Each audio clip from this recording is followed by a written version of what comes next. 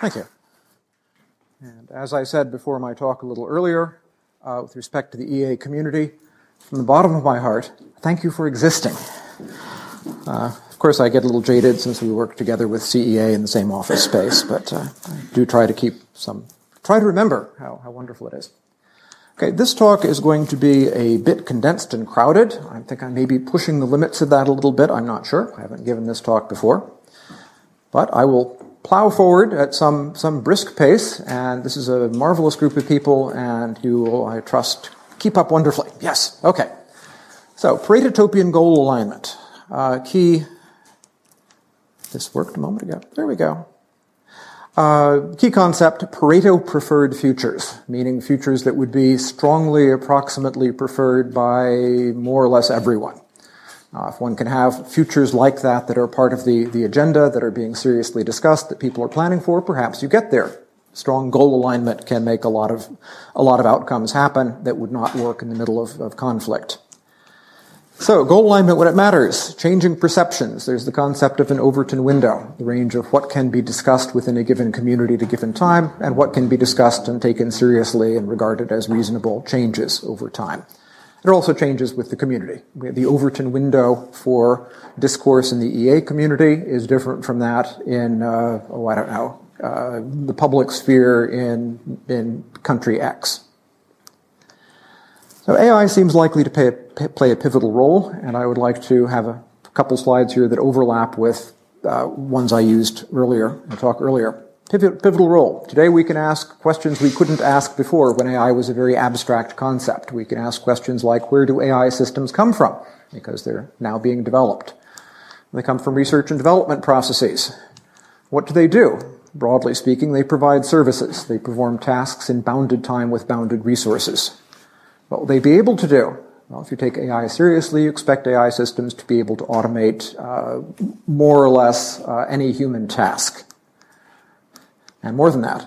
So now we ask, what is research and development? Well, it's a bunch of tasks to automate. Increasingly, we see AI research and development being automated using software and AI tools. And where that leads is toward what one can call recursive technology improvement. There's a classic view of AI systems building better AI systems. That's been associated with agents. What we see emerging is that happening in association with a technology base. Ongoing inputs of human insights, but human insights being leveraged more and more, being higher and higher level, and perhaps being less and less necessary. So at some point, AI development with AI speed. Where that leads is toward what I describe here as comprehensive AI services. Expanding the range of services, increasing their level, toward this asymptotic notion of comprehensive. What does comprehensive mean? Well, includes the service of developing new services, and that's where generality comes from. I just note that the C in case does the work of G in AGI, and so I'll watch out now. You see, if you ask, but in the case model, can you do X? Do you need AGI to do X? Because what about, well, I say, what part of comprehensive do you not understand? Okay, so beware. I won't be quite that rude, but I will pretend that I will now pretend that I will be that rude and say that yes. If you ask, the answer is, well, it's comprehensive. Now, what is it you want to do? Let's talk about that. Okay, so for this talk, I think there are some key considerations for forward-looking EA strategy. They're anchored in AI in an important sense, a set of considerations. Someday, I think it's reasonable to expect that AI will be visibly, to a bunch of relevant communities, poised to be on the verge of explosive growth. That will be sliding into the Overton window of powerful decision makers. Not today, but increasingly and very strongly at some point downstream when it's sort of happening before their eyes and more experts are saying, look what's happening. As a consequence of that, we will be on the verge of enormous expansion in productive capacity. One of the applications of AI is fast, highly effective automation. Also, and this is a harder story to tell, but it follows, be on the verge, potentially, if the right groundwork has been laid, of having systems, security systems, military systems, domestic security systems, etc., that are benign, in a strong sense, as viewed by almost all parties, and effective with respect to X risk, military conflict, and so on. So, fourth key consideration is that these facts are outside the Overton window of policy discourse. One cannot have serious policy discussions based on these assumptions. And the first set of facts make possible an approximately strongly Pareto-preferred world, and fact 4 constrains strategies by which we might actually move in that direction and get there. And that conflict is central to the latter part of the talk. But first, I would like to talk about resource competition, because that's often seen as kind of the hard question. Resources are bounded at any particular time. People compete over them. Isn't that a reason why things look like a zero-sum game? And that does not align goals. That makes goals oppose each other. So here's a graph, quantity of stuff that party A has vertically, quantity of stuff that B has horizontally. There's a constraint, there's one unit of stuff, and so the trade-off curve here is a straight line, and changes are on that line and goals are opposed. Zero-sum game. In fact, resources increase over time, but the notion of increasing by a moderate number of percent per year is what people have in mind, and a time horizon in which you have a 50% increase is considered very large. But even a 50% increase, shown here, is something that, okay, the gray somewhat shows in this display. So here we have current holdings. This is B taking all the gains, equal share, which is where I started arbitrarily here. Here B is taking away from A is actually worse off, and B is taking 90% of the total. So those are some illustrative possible steps during a 50% expansion in resources. But ordinarily, when we're thinking about utility, we don't regard utility as linear in resources, but as something more like the logarithm of resources. Common mathematical model, we'll adopt that for illustrative purposes here. If we plot the same curves on a log scale, the lines become curved, so there's the same unit constraint. And here's the 50% expansion. Qualitatively, looks rather similar. All the topological relationships are the same. It's just replotting the same lines on a log scale. But on a log scale, we can now represent large expansions and have the geometry reflect utility in a direct visual sense. So here's the same diagram, current holdings and 50% expansion. Here's what a 1,000-fold expansion looks like. Taking all the gains and taking 90% of the total have now switched position. Someone could actually take a larger share of resources and everyone is still way ahead. What matters is that there be some reasonable division of gains. That's a different situation. And key point here is that is small. The difference between taking everything and having a reasonable share is not a very large difference in utility. Very different situation from standard zero-sum game over resources. Again, the reason for this is that we're looking forward to a decision time horizon that spans this large change, which is historically not what we have seen. So let's consider the case where some party tries to take everything, or tries to take 90%, or like that. How far do you get? Well, greed brings risk. This is going to create conflict that is not created by attempting to do that. So the argument here is that not only is there a small increment of gain if you succeed, but allowing for risk, the gains from attempting to grab everything are negative. Risk-adjusted utility is bad, and your optimum is, in fact, to aim for some outcome that looks at least reasonably fair to all the other parties who are in this game, in this process of mutually adjusting policies. And so this region, labeled Paretotopia. This is a region of outcomes, now just looking at resources, there are many other considerations, in which all parties see very large gains. So that's a different kind of future to aim at. It's a strongly goal-aligning future if one can make various other considerations work. Problem is, of course, that this is not inside the window of discussion that one can have in the serious world today. First, about what one can do with resources plus strong AI. You can eliminate poverty while preserving relative wealth. The billionaires remain on top. They build starships. Poor in rural Africa remain on the bottom. They only have orbital spacecraft. And I'm serious about that if you have good, productive capability. Can expand total wealth while rolling back environmental harms. That's something one can work through, just sort of looking at the engineering and capability, what one can do with expanded productive capabilities. More challenging are preserving relative status positions while mitigating oppression. Why do we object to others having a whole lot of resources and security? Because those tend to be used at our expense. One can describe situations in which oppression is mitigated in a stable way.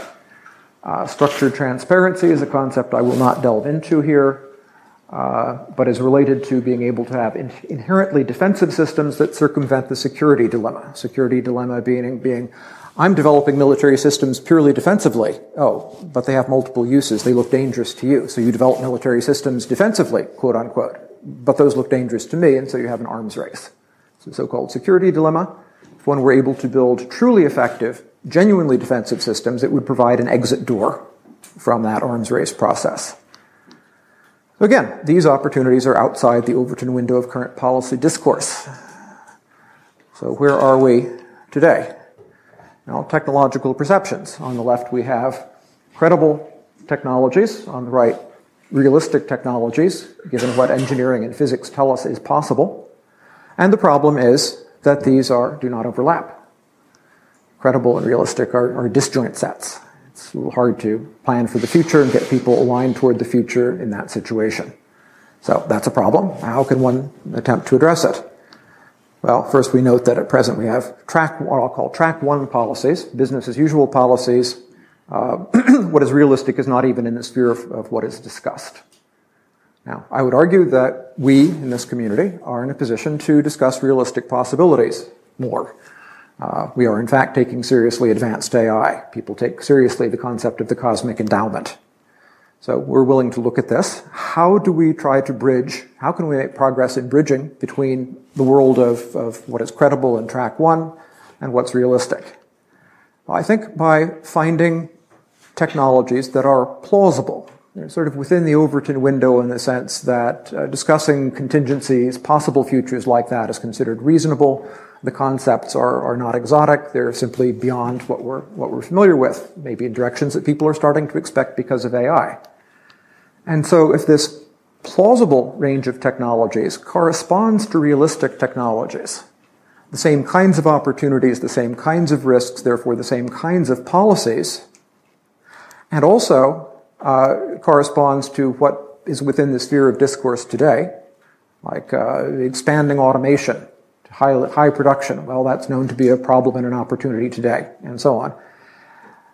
Then perhaps one can have a discussion that amounts to, let's call it track two, where we have a community that is discussing, exploring potential goals and policies with an eye on what's realistic, explicit discussion of policies that apply both, that are both in the plausible range and the realistic range, having the plausible policies, the plausible preconditions be forward in discussion. So now you have some toehold in the world of what the serious people are willing to consider.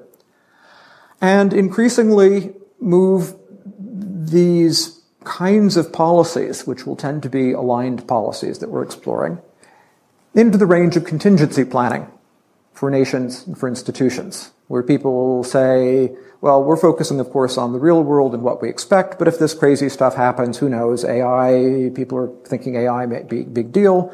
You folks are telling us that AI will expand resources, will make possible a change in the security environment, and so on. Well, that's nice. You think about that. And if it happens, maybe we'll take your advice. We'll see. So in this endeavor, one has to work on assumptions and policies that are both plausible and would, if implemented, be broadly attractive. So that's a bunch of intellectual work. And the strategic context is one in which we will go to the next slide and spend a couple moments on this one first. So realistic, superintelligent level AI services, credible, extensive applications of high-end AI. People are talking about that. Physics-limited production, truly science fiction in quality. Well, a lot of the same issues arise from strong, scalable automation of the sort that people are already worried about in the context of jobs. Solar system scale energy, 10 to the 26th watts. Well, how about breaking constraints on terrestrial energy problems by having really inexpensive solar energy? You can expand power output, decrease environmental footprint, and actually do direct carbon capture if you have that amount of energy. Solar system scale resources, kind of off the table, but people are beginning to talk about asteroid mining. Resource efficiency, and one can argue that resources are not binding on economic growth in the near term, and that's enough to break out of some of the zero-sum mentality. Absolute defensive stability is realistic, but not something that is credible, but moving toward defensive stability is. So, and note, it's okay to be here. You don't necessarily, here in this room, have to take seriously superintelligent level AI services, solar system scale resources, and so on, to be playing the game of working within the range of what is plausible in the more general community, and working through questions that are of what would constitute Paretopian goal-aligning policies in that framework. So the argument is that eventually reality will give a hard shove. Business as usual scenarios, at least the assumptions behind them, will be discredited. And if we've done our work properly, the policies that are based on those assumptions, the policies that lead to the idea that maybe we should be fighting over resources in the South China Sea, just looks absurd because everyone knows that in a future of great abundance, that's the wrong, you don't want to have a fight over that because it's fighting over something that's worthless. So if the right intellectual groundwork has been done, then when there's a hard shove from reality that is toward a future that has Paretopian potential, there will be a coherent policy picture that is coherent across many different institutions, with everyone knowing that everyone else knows that it would be good to move in this direction. Draft agreements worked out in track 2 diplomacy, scenario planning that suggests it would be really stupid to pursue business as usual in arms races.